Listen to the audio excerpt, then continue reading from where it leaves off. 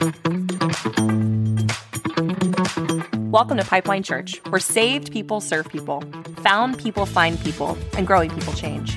We're here to introduce people to Jesus and help them become fully committed followers of Christ by doing life together, being irrationally generous, and being the church that the world desperately needs us to be. Welcome home.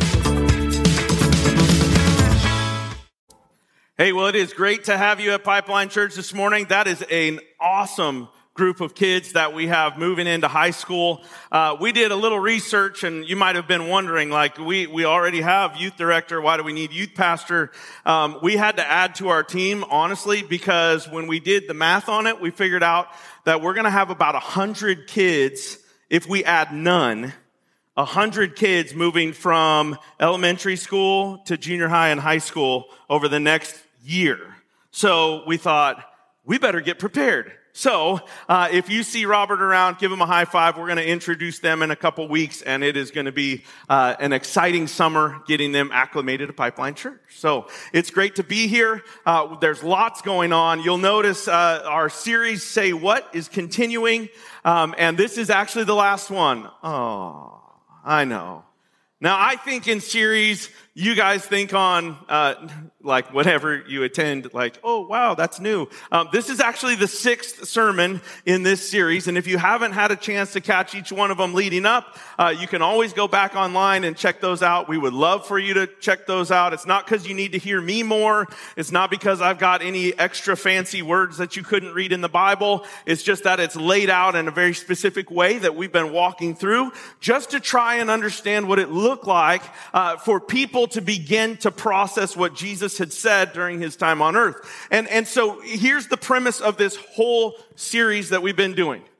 While Jesus was walking around, teaching, preaching, healing people, working with the disciples, both the small group of them and the larger group of them, he said a lot of controversial and crazy things that were completely out of bounds for what the world knew at that point, for completely out of bounds for what they understood to be true, both in Judaism and all of the pagan religions that existed. And so as they went about making it happen, our junior hires are leaving, by the way. You can give them a hand right now.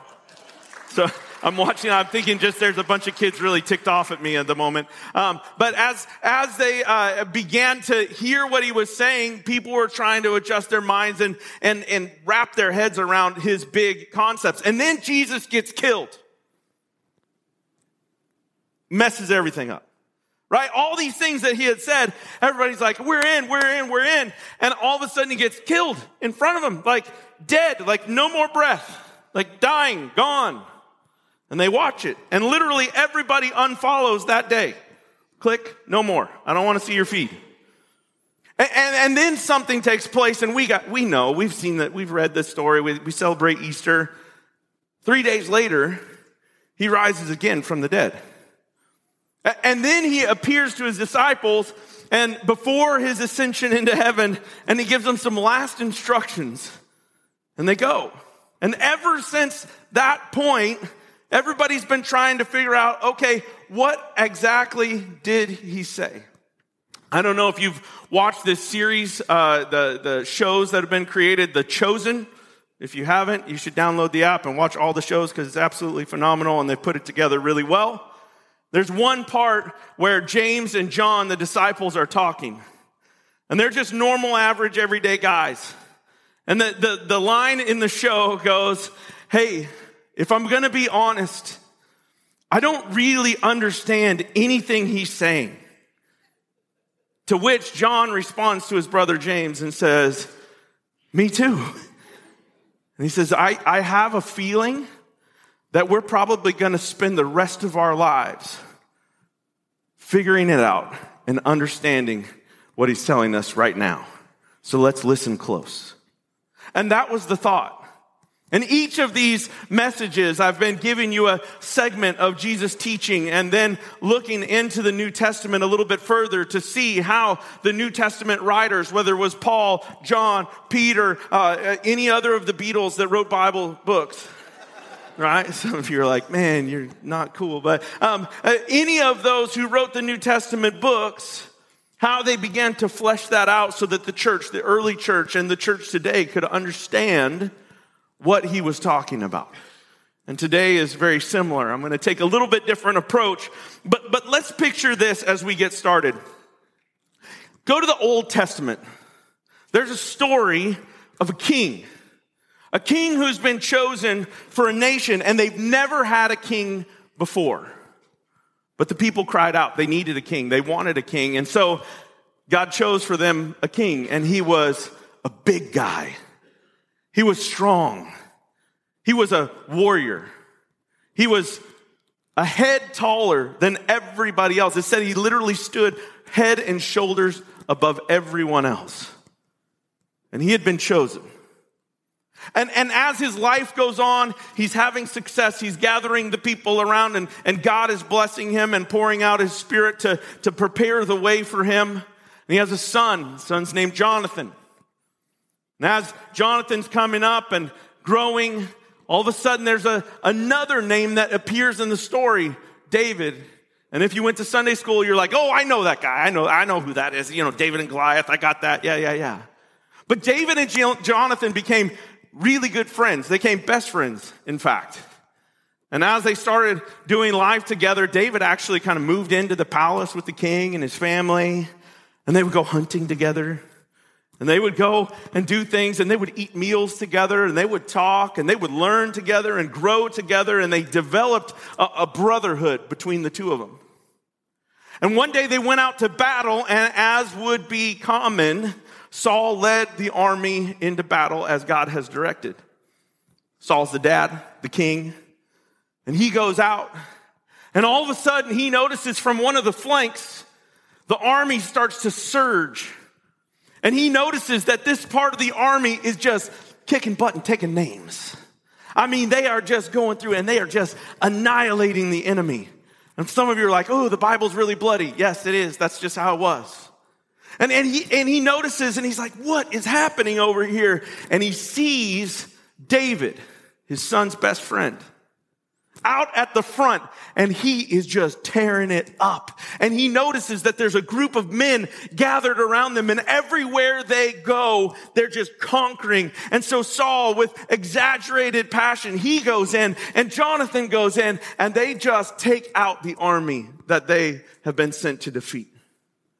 They're coming back into town, as would be custom, and Saul is riding on his white horse that he would come in, symbolizing victory. And as he's riding into town, all of the ladies, which you ladies know that all men just want you to notice them, all right?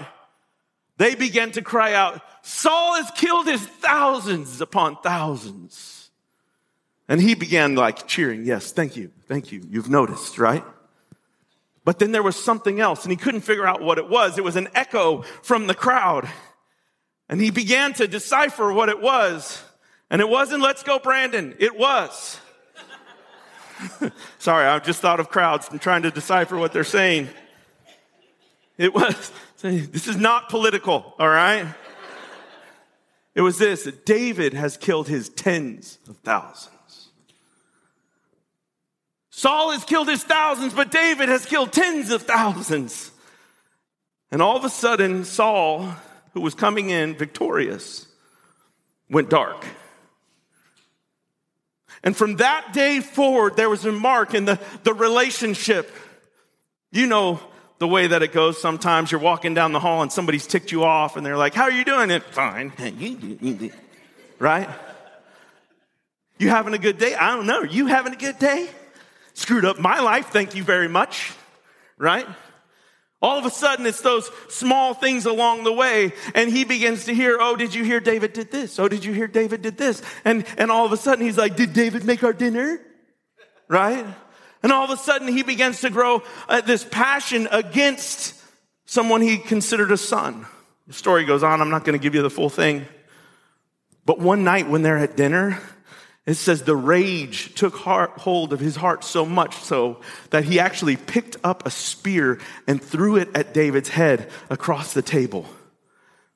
Now, I've heard of bad family meals and disagreements. I've heard of like somebody throwing a roll across the table. I've even heard of a fork being tossed across the table, but I've never heard of a spear being chucked at somebody's head. And from that point on, Saul was chasing David, trying to kill him. And he never made amends with David. David spared his life twice. Had an opportunity to kill him and he didn't. And he said, Saul, I love you and I honor you. You are my king, in trying to make amends, and he could never get it right. And finally, Saul, he actually dies on the field of battle where he takes his own life because he's about to be overtaken in a battle that they never had to lose. In fact, if he had had David and his army with him, they probably would have won. But because of the anger and the lack of forgiveness in his heart, Saul could not get over it, and it cost him everything. His future, his line of generations who were to be king received nothing. Why? Because he couldn't let it go. So this is where we are. We look into the New Testament and we see Paul writing extensively about forgiveness and our necessary forgiveness in order for us to live the life that we've been called to. We see in Ephesians chapter 4, verse 31, it says this: get rid of all bitterness, rage, anger, harsh words, and slander, as well as all types of evil behavior. Instead, be kind to each other, tenderhearted, forgiving one another, just as God, through Christ, has forgiven you. And all of us said, that's nice. Those are the verses we like to hear. Those are the things we like to see. They're like, love one another, care for one another. And we're like, that sounds so good. While we're sitting here, until we get out and somebody cuts in front of us at the Cane's drive-thru. I need my chicken now, right? What about this out of Colossians chapter 3, verse 12 through 13? And all these are in your notes that are on our app and our website. It says this: since God chose you to be holy people that he loves, you must clothe yourselves in tenderhearted mercy, kindness, humility, gentleness, and patience. Make allowance for each other's faults and forgive anyone who offends you. Remember, the Lord forgave you, so you must forgive others. Again, sounds great. Clothe yourself in all of these things. And I'm just going to say, if you don't see, and you can use this around your dinner table with your family, if you don't see tenderhearted mercy, kindness, humility, gentleness, and patience in your life, you're walking around naked, all right? Put on the clothes of righteousness, he says. Again, Paul just trying to reiterate to people, this is what Jesus taught us. In the book of Romans, he wrote this letter to the Roman church, and he said, I know you're really smart people, but I need you to understand this. Make allowances. Never pay back evil with more evil. Do things in such a way that everyone can see that you're honorable. Do all that you can to live in peace with everyone. Dear friends, never take revenge. What? I don't know about that. Leave that to the righteous anger of God, for the scriptures say, I will take revenge. I will pay them back, says the Lord. Instead, if your enemies are hungry, feed them. If they're thirsty, give them something to drink. And in doing this, you'll heap burning coals of shame on their heads because you were the bigger person, because you chose my way versus what would naturally come. And he says this at the very end: don't let evil conquer you, but conquer evil by doing good. Okay, that's it. Have a great day. Go ye therefore and prosper. In these verses, Paul emphasized the importance of forgiveness, urging believers to forgive one another as Christ forgave them. You can see it. He's talking about kindness and love and all of the things that we think of when we think of the church. People who don't go to church, they expect this of us. And when we don't have these attributes, they say, oh, you're just like me. I don't have to do anything different. I talk to people all the time. This is something that I do on a regular basis, and I talk to people and they'll say, hey, I love the idea of church. I love the concept of church, but church people are no different than me, so I think I'm good, and I'd like to just take my Sundays and do what I do. Ugh. Where have we failed? Jesus spoke extensively about forgiveness during his teachings. Let me just give you a little bit from the Sermon on the Mount, and that's chapters 5 through 8 of the book of Matthew. You'll find it in there. It says, so if you're presenting a sacrifice at the altar in the temple, and you suddenly remember that someone has something against you, leave your sacrifice at the altar, go and be reconciled to that person, and then come and offer your sacrifice to God. Now, I kind of like to, you guys ever do some creative Bible reading? Where you kind of make up what you think it's saying? I like to think of it like that. I like to read this. If you're there and you remember that you have something against somebody, then you should go and make it right. But what does it say? If you think someone has something against you, that stinks.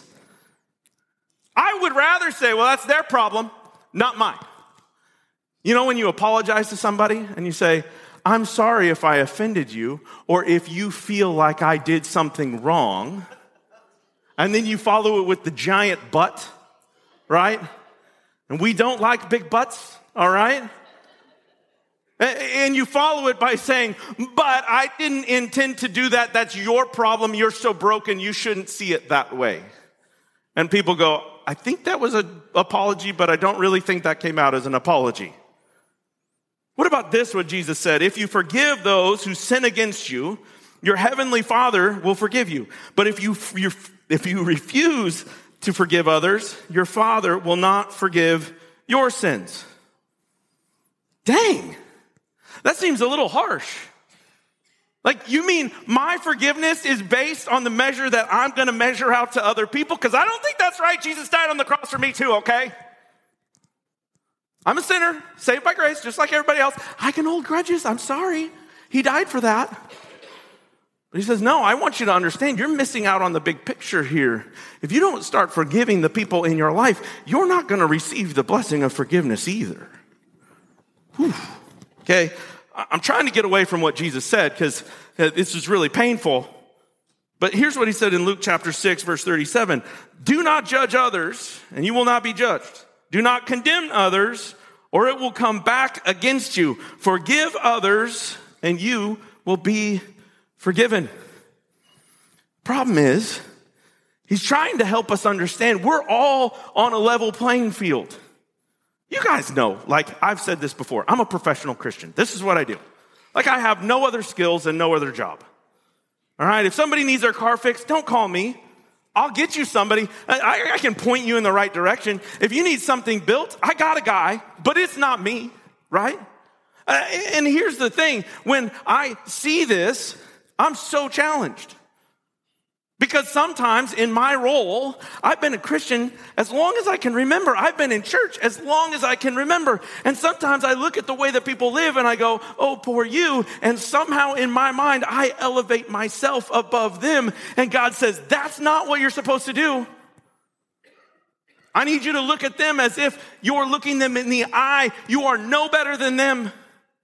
And I'm going to put you on the same playing field. Hey, y'all, we don't judge other people because the same measure is being judged out on us. And when I say judgment, it's that idea that I'm better than you. You better get your poop together. We've got to play on a level playing field. So I did some research. I like psychology and all of that kind of stuff. And so I thought, okay, so let's talk about what unforgiveness does in our hearts. Because you know what we like to do is we like just a little bit. Like, I know I'm supposed to forgive everybody, but that person, I'm sure God would be okay if I just kind of stuck that in my pocket. Just a little bit should be okay. I know I'm supposed to let people go and let them off the hook and not do the things that I really want to do with and to them and around them. But I know God would understand if it was just that. I can just hold that there. He doesn't have to look at it. It's okay. But that's not it. See, unforgiveness creates an emotional storm. I don't know if you're aware of this, but there's something that actually physically takes place when you hold a grudge or you don't let people off the hook or you choose not to forgive them. You create an emotional storm in your own heart. And guess what? It's always going to surface things that you never thought existed in your life.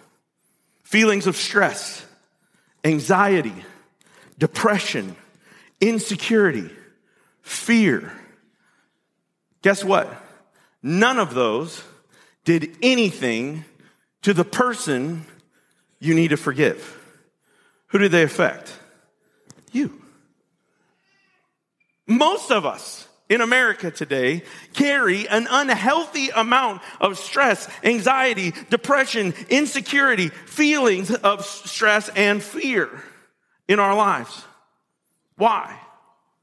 Because somehow there's this emotional storm that's brewing in our hearts.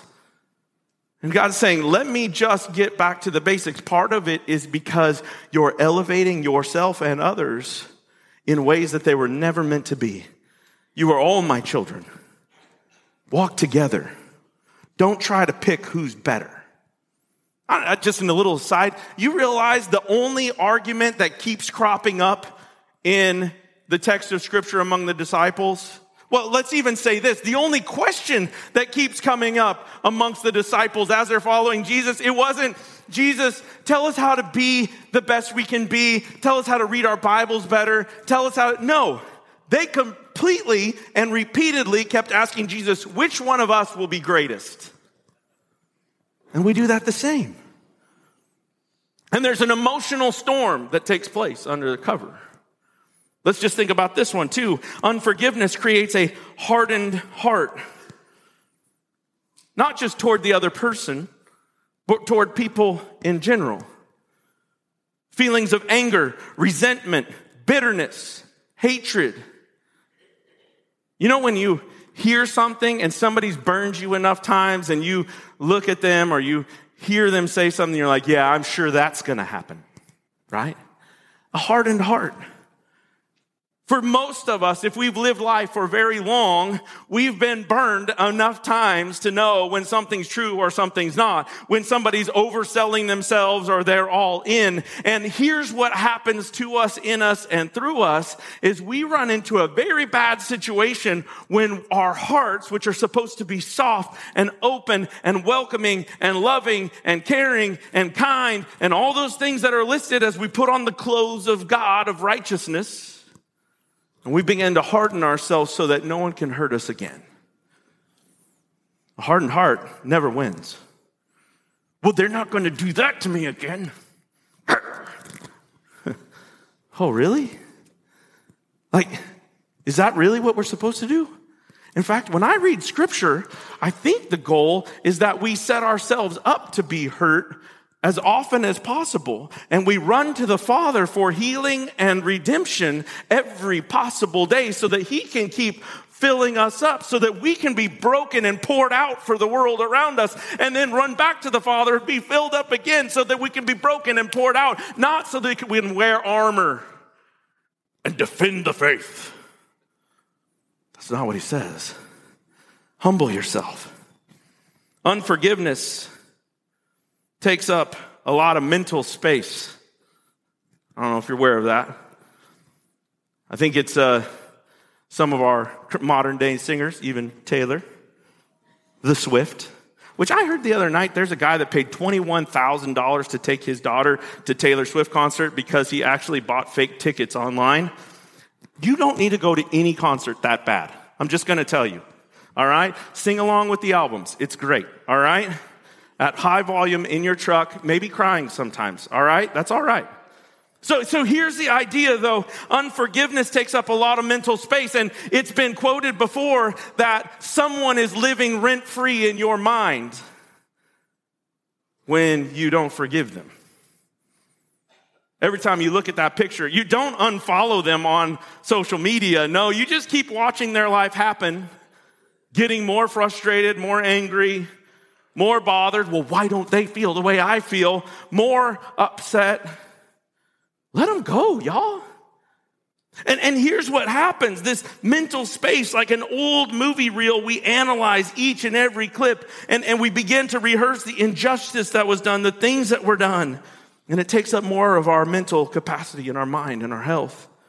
Unforgiveness will affect your physical health too. Actual doctors have done research, all right? So this is medical facts and research. They say unforgiveness contributes to high blood pressure, a weakened immune system, reduced sleep, chronic pain, and cardiovascular problems. In fact, because unforgiveness hinders the body's ability to heal, forgiveness exercises are now being included in cancer treatment for cancer patients. If you got anybody that you know that you're holding a grudge against, then go and forgive them. Let them go. And let's see what it does to your body. What about this? When we hold people captive and we sit on those things and we start to digest them. I don't know if you know, we live in the valley where lots of cows exist. I think the number is that cows outnumber people 8-1 in the valley. Praise God. And those who are trapping the methane are doing a good work. But there's a thing that they are known as. Cows are ruminating animals. And some of my dairy farmers said amen. And we would ask each other, how's your rumen health? You know, you want to make sure rumen is good. Because a cow has a big stomach and it's got 4 chambers. And it takes time for the food to get digested in each of the chambers and go through. And every once in a while, they spit it up and they chew it up and they put it back down again. And some of you almost threw up right then.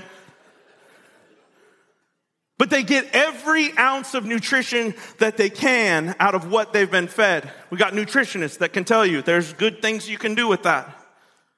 And here's what I'm here to tell you is some of us act like cows with things that people have done to us, and we take it in and we digest it and we replay the picture in our mind and we replay that story, and then we start to fill in the blanks of, well, that's probably what they meant, and that's probably why they did it, and that's probably how we got here, and I'm sure they didn't do that. And then did you see they put it in all caps when they text that?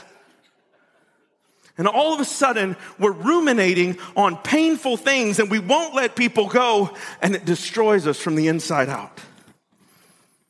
Pain comes along with and becomes the identity of the unforgiving person. A person who will not forgive is eventually ruled by pain and an endless cycle of resentment and retaliation. Nelson Mandela was quoted as saying this: hating someone is drinking poison and expecting the other person to die from it. Now, I don't care what you think about his politics or anything like that. That was a good quote. The idea is that often, instead of choosing forgiveness, we drink the poison of unforgiveness and we wonder what happened to us. The pain becomes an endless cycle of resentment and retaliation. So, Jeff, what are we supposed to do about this? There's a section of scripture that I'm going to take you to, and it's one section that Jesus taught in Matthew chapter 18. He says, if somebody does you wrong, this is what you're supposed to do. You ready? He says, now, if another believer sins against you, go privately and point out the offense. And if the person listens and confesses it, you've won them back. Winner, winner, chicken dinner.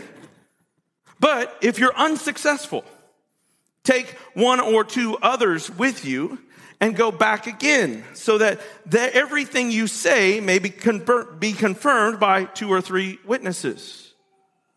Oh, okay. And he says, and if that person refuses to listen, then take your case to the church. Then if he or she won't accept the church's decision, treat that person as a pagan or a corrupt tax collector. So when people typically come and they talk to me, Pastor Jeff, I just got to tell you some things that are going on. I was noticing on this person's feed, they're doing this and they're doing that and their kids are doing this. And I would say, have you talked to them about that? Well, no, that would make it awkward. Then I would go back to Matthew 18 and say, you have no business talking to me about it until you've talked to them about it. That's how we maintain the unity of the church. So if you ever come to me and you want to out somebody for something that they've done, people do gross things all the time. I know. And if you want to come and make sure they get it right, make sure you've done what it says here before you bring it to somebody else. Some painful things have happened, even in Pipeline Church, where people have decided, I didn't like that, what Pastor Jeff did. I really didn't like that. I didn't appreciate that. And they decided, hey, instead of talking to Jeff about it, I'm just going to go and I'm going to get together like 4 or 5 people and we're going to talk about it and have coffee about it and make sure that we are all in agreement. And if we're all in agreement, then we can go ahead and blindside the pastor or his team or his leaders or his people around. At which point, I have to look at them and say, well, why didn't you talk to me about this originally? Why didn't we follow Matthew 18? You're a person in leadership. You're a person that I respect. And now my respect for you and your leadership has been compromised. We don't function outside of the text of Scripture. This is what we do. And so Paul and Jesus and every single one of the New Testament believers was called to say, hey, this is what it's supposed to look like. And Jesus was giving clear answers. And here's the thing, and you'll hear it from the book of John and 1st and 2nd, 3rd John. He says it over and over. It's about being in the light. And healing happens when we bring sin into the light. That's where it happens. We cannot find healing while we're festering the issues below the surface. You sweep something under the rug long enough, you're going to eventually trip over it. That's what it looks like. I started thinking, okay, so how do we do this? Where do we go? It's not like you can just give that pat answer like, okay, I forgive you. Thank you so much.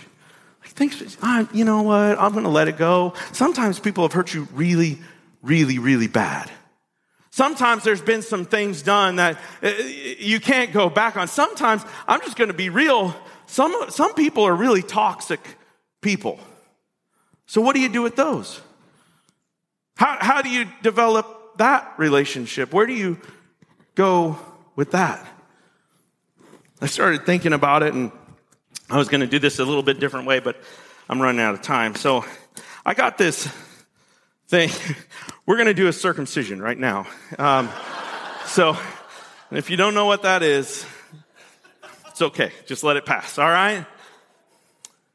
I got this from a missionary to Ecuador, and it is really sharp. Like, it's the real deal right here, and it's shiny and flashy and all this kind of stuff. And here's typically what it looks like when we're dealing with toxic people. You're dealing with a toxic person. Typically, toxic people are blindfolded. They can't see. They're just lashing out at everyone. So what if I just close my eyes, right? And then toxic people, they're just really like this, right? See, now the problem is, as the church, we've told people, you know what? You just got to love them. You got to care for them. You got to hug everyone in the name of Jesus. Now, here's the problem. If I invited one of you up here and I start with eyes closed doing this and tell you, now hug me, what's going to happen? You're going to get cut up. Like, it's going to be nasty. You might be a big buff guy like Andrew, but you can't hang out with that, right? You're going to die. I'm going to kill you. Why? Because toxic people are typically hurting so bad that they hurt everybody around them. And so you wonder, like, okay, so what are we supposed to do? Because I think the Bible says I got to give everybody a hug. And if I can't hug them, I'll just give my life for the cause. We sacrifice our mental well-being, our health, our livelihoods, our family, all for people who are just hacking away, hoping that somebody comes in the path to make them feel better. The more that they can hit, the better it'll feel. Have you ever tried to greet somebody like during COVID, right? How did we greet people? What's up? Right? Volleyball teams used to go under the net and they would high five each other. Now they stand on the other side and they like wave. It's the weirdest thing. But there is something called a boundary that is okay for you. If you notice that somebody is wielding a machete, don't give them a hug. It's okay. Just say, I love you from over here. I care for you deeply. Let us know when you need some help. When they finally put the machete down, give them a high five. Don't go in for the hug. But it's about creating boundaries and space so that you can do that in a healthy and helpful way. But you don't have to sacrifice your life on the altar of someone else's pain.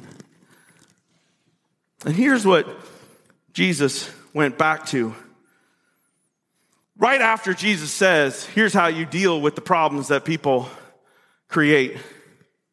He says, Peter came to him and asked, how often should I forgive someone who sins against me? 7 times? And Jesus' response, you've heard it before probably. No, not 7 times, but 70 times 7. In other words, you'll never stop. There's never an end. Because of what you've seen and what you know, there's never an end to my forgiveness as well. Let me just tell you this. This is the last fill-in for this morning, I think. Pride makes me think that I can put limits on my forgiveness. Just one more time, right? We tell our kids, you do that one more time and I'm going to burn all your toys in the front yard, right? One more time and you're going to go to school naked for the next week, right? That would never fly in the school district, by the way. One more time. That's the way we set it up because we set ourselves above. So we tell people, you give me one more time and you're off the Christmas card list, never to be seen again. One more time. And Jesus said, I don't do that to you. I don't think that's what you're supposed to do to everybody else. Put your machete away. Stop looking for your pound of flesh. Let me take care of it. The story goes like this. Therefore, the kingdom of heaven can be compared to a king who decided to bring into all of his accounts up to date with servants who had borrowed money from him. And in the process, one of his debtors was brought in who owed him millions of dollars. He couldn't pay. So his master ordered that he be sold along with his wife and children and everything he owned to pay the debt. But the man fell down before the master and begged him, please be patient with me and I will pay it. Then his master was filled with pity for him and he released him and forgave his debt. Oh, happy day. But when the man left the king, he went to a fellow servant who owed him a few $1,000s. He grabbed him by the throat and demanded instant payment. His fellow servant fell down before him and begged for a little more time. Be patient with me. I'll pay it, he pleaded. But his creditor wouldn't wait.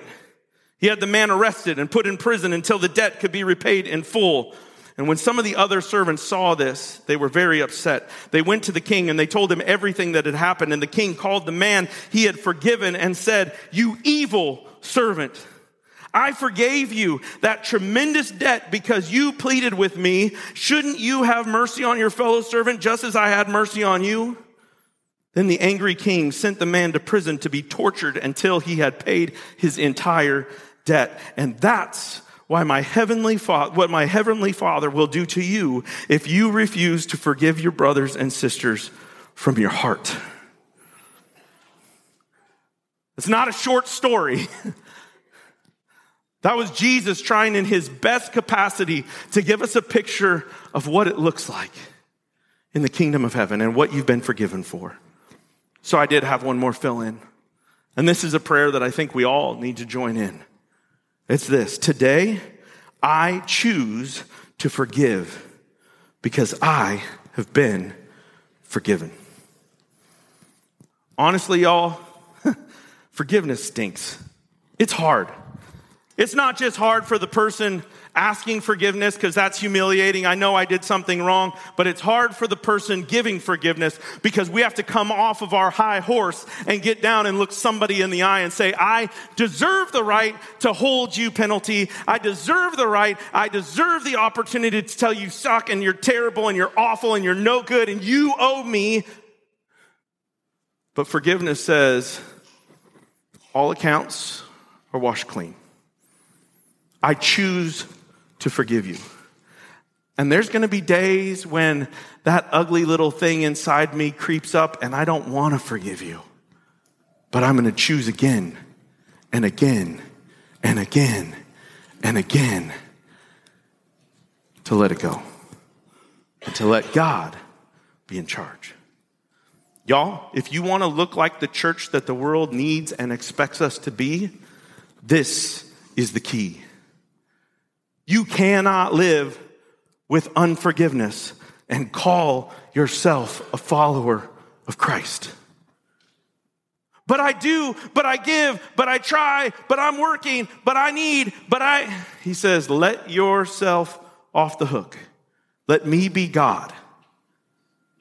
And let everyone else that you're holding in accountable for your life and your pain and your tragedies, let them go. I'll take care of the rest. And that's the word of God for his church. Would you join me in a word of prayer? God, we come before you today, and I thank you for your goodness. I thank you for your mercy. I thank you for your justice. I thank you for your righteousness. I thank you for your holiness. I thank you for all that you give us and that you clothe us in righteousness when we come before you and we surrender to you and we give you our lives. Oh, but this is a hard one. I have such a hard time forgiving. So God, would you help us through the power and presence of your Holy Spirit at work in us from salvation to learn how to forgive, to learn how to let people off the hook, to learn how to set proper boundaries while not hating people, but loving them from a distance, and how to call on you as Lord and King and not ourselves, as if we are the ones that are supposed to pass and give judgment. Your kingdom come, your will be done. With every head bowed and every eye closed this morning, I also want to tell you, if you are here today and you believe this and you hear this and you receive this and yet you have not received the Lord Jesus Christ as your Savior, you can try all you want, but unless the Holy Spirit empowers you through the blood of Jesus Christ to forgive, you will never be able to accomplish it. So if you would like to receive Christ as your Lord and Savior today, for the first time or coming home again, would you pray this prayer with me? God, I need you to be my one God. Nothing else before you, beside you, behind you, or around you. You are the ultimate authority. You are sovereign, God. And in comparison to you and everything else, I am disgusting and sinful and painful and gross, and I need a Savior. I ask, would you forgive me of my sins, because I know I've fallen short. I know I haven't hit the mark. Would you cover me in the blood of Jesus Christ? I receive Jesus Christ, who died for my sins and was risen again to break the power of sin and death and hell. I receive him as my Lord and Savior today. And I ask, through the power of your Holy Spirit, would you give me the ability to live this out every single day of my life from this day forward? We proclaim you are good and your mercy endures forever. In Jesus' name, amen. Thanks for listening. For more Pipeline Church content, visit pipeline.church or download the Pipeline Church mobile app. If you like what you heard today, make sure to subscribe and share. Pipeline Church Podcast is available wherever you love to listen.